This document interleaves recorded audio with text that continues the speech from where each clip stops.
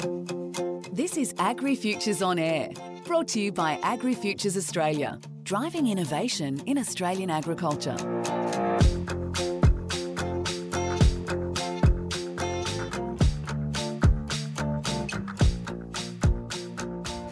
Hello and welcome to the AgriFutures On Air podcast.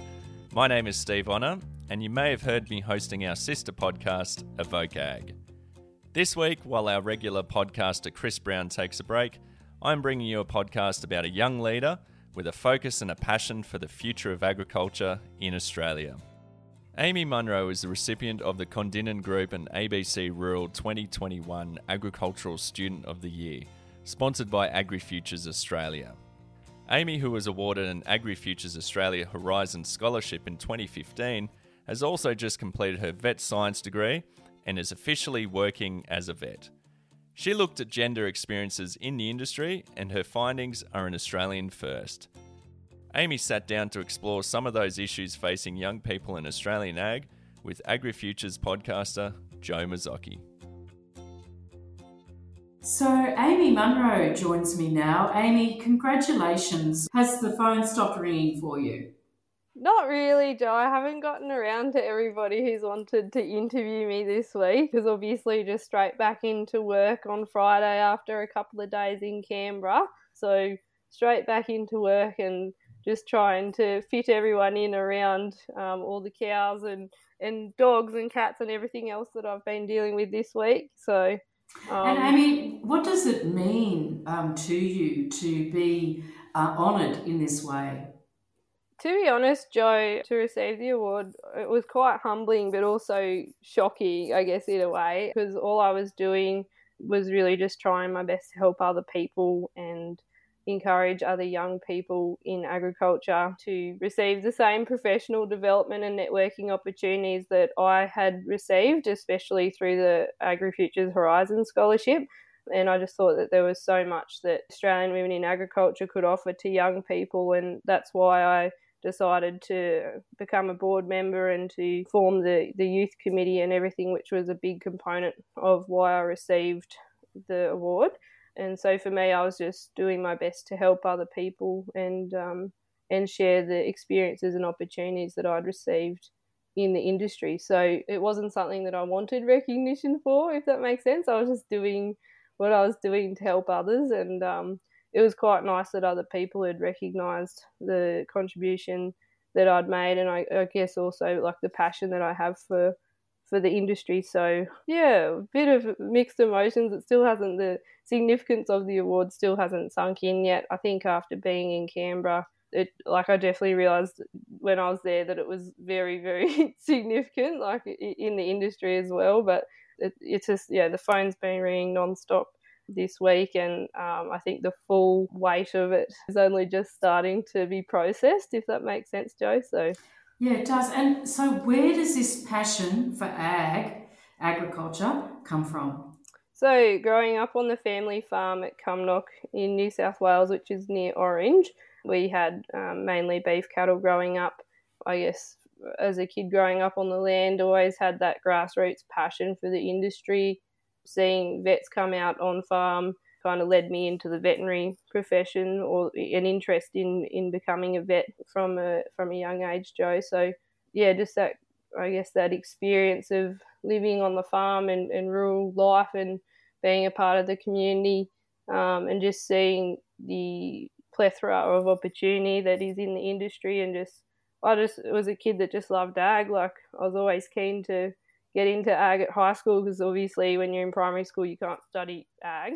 So yeah, perhaps you should. We should. That's another issue, Joe. Like, there needs to be more ag in schools, but that's probably another conversation for you, Joe. But yeah, so I guess just growing up, always had that passion, always wanted to be as involved in the industry as I could, and through school ended up showing cattle as a part of that opportunity in my school to kind of do the most, I guess, or do my best to get my hands on anything agriculture at school. So, yeah. Do you think you would have gone into ag if you didn't have that farming background? It's a challenging question, Joe. I think for me personally, having that experience of growing up on the land was like I always had that interest and obviously seeing the cows and helping Dad in the paddock and the yards and whatever else. I had that, like I saw that and I lived that. I think for kids in the city, there's not enough communication between the city and the country. Like there's definitely that city-country divide, and I think that there is a bit more going on these days, and it has kind of just started a little bit more in the education of city people in regards to opportunities that agriculture provides, but even just how the industry works. Like if you ask someone in the city how actual farm works, most of them probably aren't going to know. And I think it's probably on us as an industry to advertise ourselves better. People in the city, they might have traditionally seen agriculture in maybe a negative way, greenhouse gases, global warming, animal welfare problems. So I think that positive storytelling is going to be something that's fundamental in breaking down that city-country divide and allowing city kids to have the same view of agriculture as I have. And maybe that means that city kids need to go and do excursions out in rural communities once a year. So rather than going to Luna Park or going up the coast or something, maybe they should come out to Orange or Dubbo or something and go and visit a feedlot, go and visit a cropping farmer. Those kind of things, Joe. I think there's definitely a long way to go. Amy, that's really interesting, but I'll come back to the future of ag with you because I think there's some interesting things there to explore, but I'm really interested in finding out more about your degree. You've finished your degree now, haven't you? Yeah, so my degree was 5.5 years, so finished that in June last year. The last few months of it was online due to Corona. So that was interesting because traditionally it was all practical placement. So I think I was quite lucky in that I think I only had 2 3-week placements left to go, but a few other people had 3 or 4 placements to complete online. So changing that practical aspect into a Zoom call was challenging, but the lecturers did it and we got there and got our degree in the mail and said the veterinary oath, and off you go. It's an honourable profession, there's no doubt about that. Do you work with large animals, small animals, or all kinds of animals? Yeah, everything, Joe. So 50% of our work in my clinic is dairy. About 20% would be horses and cattle and a bit of sheep, and then the remainder would be the small animals, so dogs and cats. But also, I see anything really, like people will bring in birds and wildlife, whether it's a pet bird or an eagle that's been hit by a truck or something like that. We see everything. And I'm really intrigued by your honours project work. Can you tell us a bit about that? Yeah, so through, I guess, my experiences through uni and I guess as a country kid, growing up on the farm and working in vet clinics on a work experience basis from around my area, I'd kind of seen a few things which concerned me or heard a few comments here and there that I kind of was offended by, so sexist type comments when I say that. What sort of comments, Amy? Or things like don't send the girl out or you can't lift that, or just there's a whole range of things, just little comments a lot of the time that it wasn't enough that someone would say something about it, but those little comments like, you can't do that or those kind of things. So I was quite interested in exploring whether that was actually a thing in the industry, in the veterinary profession, and whether it affects people. So when I was looking at doing honours, I wanted to do something that I was passionate about, and I'm passionate about equality, and gender equality is, a huge issue in the agriculture industry and, as a part of that, the veterinary industry. So I wanted to explore whether there are everyday sexism, those little comments that affect people versus your big kind of, there's always those issues that we sadly hear about around, sexual assault and those kind of things, which are obviously that next level of, equality. But just the more smaller comments that affect the everyday lives of vets was what I was interested in. So my honours project was everyday sexism in veterinary practice. So we ended up exploring that and found out that both men and women experience sexism in the veterinary industry, and it affects them in different ways, but women are more affected than men in that. So definitely a long way to go, but it was the first study of its kind in Australia.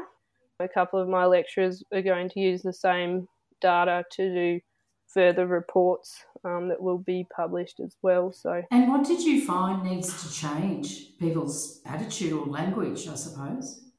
Yeah, I think it's there's different levels, Joe. So in that study, I guess one level you've got the client level, but a lot of it comes from, the people higher up. So if you're in a workplace, your bosses or, senior colleagues, or even sometimes the sexism that's female to female. So like traditionally you think sexism is an issue that might affect a man being sexist to a woman or a woman being sexist to a man, but there's actually that whole thing about women also not helping women, which was quite shocking sometimes, when you do read things as well, Joe, but because, I just think everyone should help each other, build each other up. But yeah. And Amy, did you find that as a result of these comments or these everyday attacks or assaults, that people's mental health, whether men or women, were impacted? Yeah, for sure. So the study found that both men and women were affected, but it would affect women more when it comes to, levels of stress and just the impact that it had on them and their want or desire to stay in the profession as well. Like for some people, the experiences that they had made them want to leave the profession, which is quite sad, especially, when you think about the amount of effort that goes into becoming a vet and even to stay a vet, because you need to do your ongoing learning and those kind of things to maintain your accreditation too, Joe. So, and I guess that is kind of touching on another huge issue in the industry, which is the retention rate of vets. So I think the average time a vet stays in the profession is 7 years. So when you consider that you go to uni for 5.5 years, it's quite shocking and disappointing. But that's why, everyone's so short-staffed at the moment, Joe. They're just crying out for vets all across Australia. Where do they go if they don't? And is it, why do they leave? What's causing them to leave? Well, I guess my study kind of explored that potentially that aspect could be a part of it, but I think that's probably getting into a deeper level of the veterinary profession, which, there is a lot of mental health issues in the profession. And I think in some ways the client affects people, whether it's, you'll have, like for me, for example, I'll have a week of great clients, and some of them are like real standout that you just really enjoyed that consult or that carving or whatever it was. But then the one that makes you feel bad that week is the one that sticks in your head sometimes. So I guess just that whole general community and wider community, the way that they perceive vets is more like someone that's just out to get your money or take your money or rip you off or something like that. But at the end of the day, we don't become vets to steal your money. We become vets because we really want to help the clients and their animals. So, and we're there on call every night or every second night, whatever it is, depending on your clinic. And we're the ones that show up and help. And I guess for people to disrespect you or say something about, the bill or, obviously you discuss it along the way when it comes to costs, and most people are fine with that. But when you get that 1% that, makes you feel bad or makes you doubt yourself, it does impact you. So I guess in that constant being on call, I don't have a family or anything, Joe, yet, but I definitely see that as an issue going forward, because if you're on call every third weekend and you have kids and stuff like that, how's that going to work? Amy, perhaps they might need to watch a few episodes of All Creatures Great and Small. That's probably before your time. But I do want to explore also, while you were at university, your involvement in the AgriFutures Horizon Scholarship Program and what impact that has made to you, to your studies and to you as a person and your contacts within agriculture. Yeah, for sure, Joe. So growing up on the farm and everything, I went into uni with not a lot of financial backing, let's just say that. So I personally don't think I would have been able to go to my first year of uni if it wasn't for the Horizon Scholarship. So I was quite fortunate that I received the Horizon Scholarship and then also a Newcrest Tertiary Education Scholarship from Cadia Mine at Orange. So that allowed me to pay my basic bills, which was fantastic. So I guess from that first step into tertiary education, without the support of AgriFutures, I wouldn't have gone to uni that year, maybe ever. But I would like to think that I probably would have had a gap year and gone on to do uni and had that opportunity to save up. But you do see a lot of people that they say that and then they end up not doing. And I think that's another issue for the industry, Joe, and there needs to be a bit more financial support of farm kids, in my opinion, to go to tertiary education, whether that's TAFE or uni or whatever it is, but to be able to have the opportunity to go away, come back to their rural community, bring those new skills and contribute to the community versus not being able to better themselves and better the community that they live in. But yeah, that first step was really important. And then throughout uni, obviously, every year we had the Horizon workshop, so great opportunity to meet other like-minded individuals and students as well, Joe. So just to see that there are other people in the industry that are so passionate and from all different walks of life was just so encouraging, because I guess throughout school I was always the ag kid and I was the one that was super keen and super passionate about ag, and I was a bit of a standout. But to be in that group of people that it's normal and everyone can just have, the best conversations, that was really exciting for my first workshop, which was in Armidale. And then even visiting, my first workshop, we went to UNE and had a chat about all different technologies in agriculture and where it was going to take us and the research that was happening. It was all so exciting and just, you just feel so inspired and excited for the future of the industry. So just to get that boost of excitement and passion and energy from the workshops, which happened every time I went, every year, you just leave with this, sense of energization, even if, you're tired after the week of talking and meeting people, just that passion and that just goes straight to your core and fuels everything that you do. Just being connected with those people as well through the workshops. And then in my first year in the Horizon program, I also had the opportunity to go to my first Australian Women in Ag conference representing the Horizon program. So that was how I became involved in Australian Women in Agriculture and saw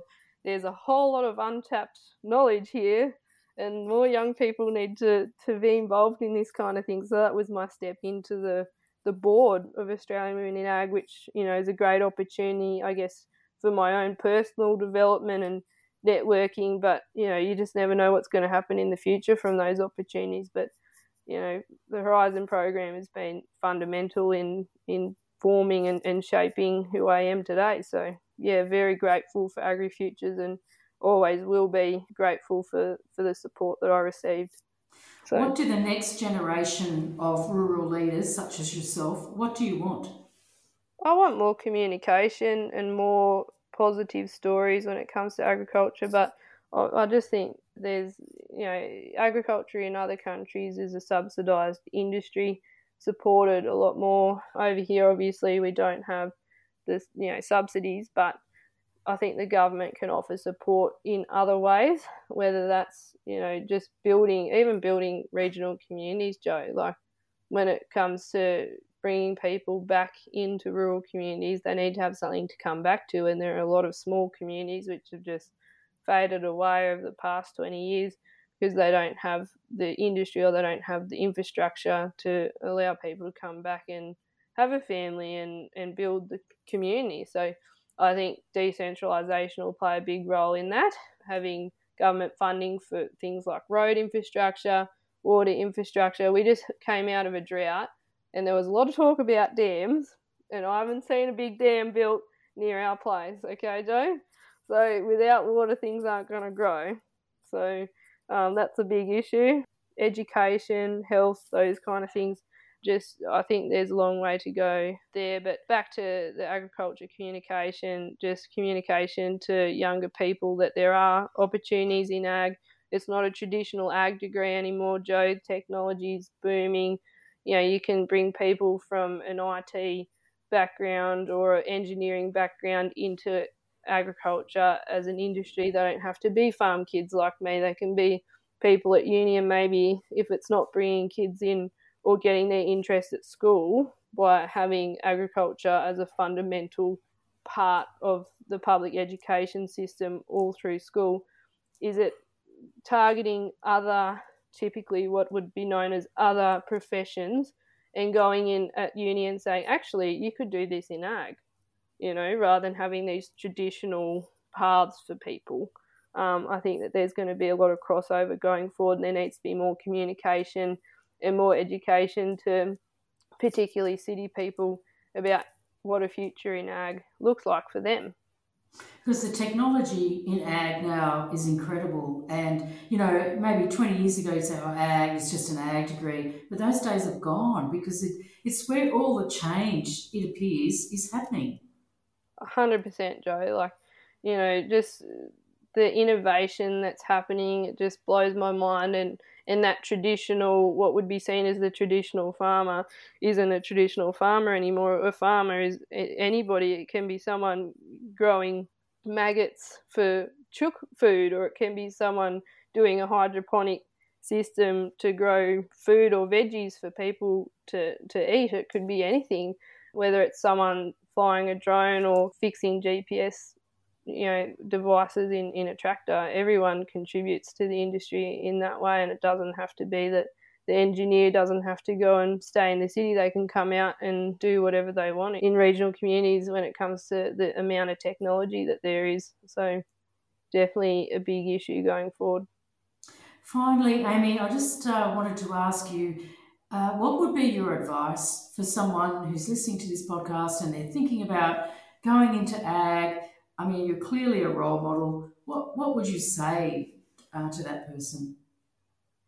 I would say to reach out to people. Like, everyone that I have met in agriculture has just been so willing to help, so willing to mentor and to give advice and just to connect with.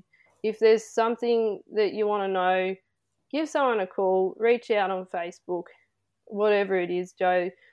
Mentors have been key in my development, and having the guts to ask someone, would you mind being a mentor? Or even if it's not that mentor, you know, as the term, just say, look, give your business card, or give your phone number or your email or whatever it is to someone that you really enjoyed listening to at a conference, or really enjoyed having a chat to at a function. And I guess through the Horizon program as well, we kind of were told, you know, it's not about getting everybody's business cards. It's about finding someone that you really connect with and getting theirs. So it's not about, you know, quantity, it's about quality. So if you can find a few key people in the industry that you're interested in, or that you really get along with, they would be 100% happy to support you and to have a chat, and whether that's a chat every now and then or a structured catch-up monthly or whatever it is, however it works for you. Having the networks will definitely help you to grow and to discover who you are, and then you can pass it on to the next person. So that's what it's all about. And like, mentors have mentors. Everyone has mentors and mentees, so yeah. Amy, it's been fantastic to speak with you. You're really inspirational. I've really enjoyed chatting with you, and thank you so much for your time. No worries. Thanks for having me, Joe, and thanks again to AgriFutures for all the support over the years. I appreciate it and will be forever grateful. That was Joe Mazzocchi speaking with Amy Munro, a young leader with a focus and a passion for the future of agriculture in Australia. Amy is also the recipient of the Condinen Group and ABC Rural 2021 Agricultural Student of the Year, sponsored by AgriFutures Australia. Thanks for listening today. My name is Steve Honor, and I look forward to talking to you next time. If you're interested in finding out more about agtech and food innovations that are changing the future of Australian farming, make sure you listen to my weekly podcast on Evoke Ag. Until next time, have a great day.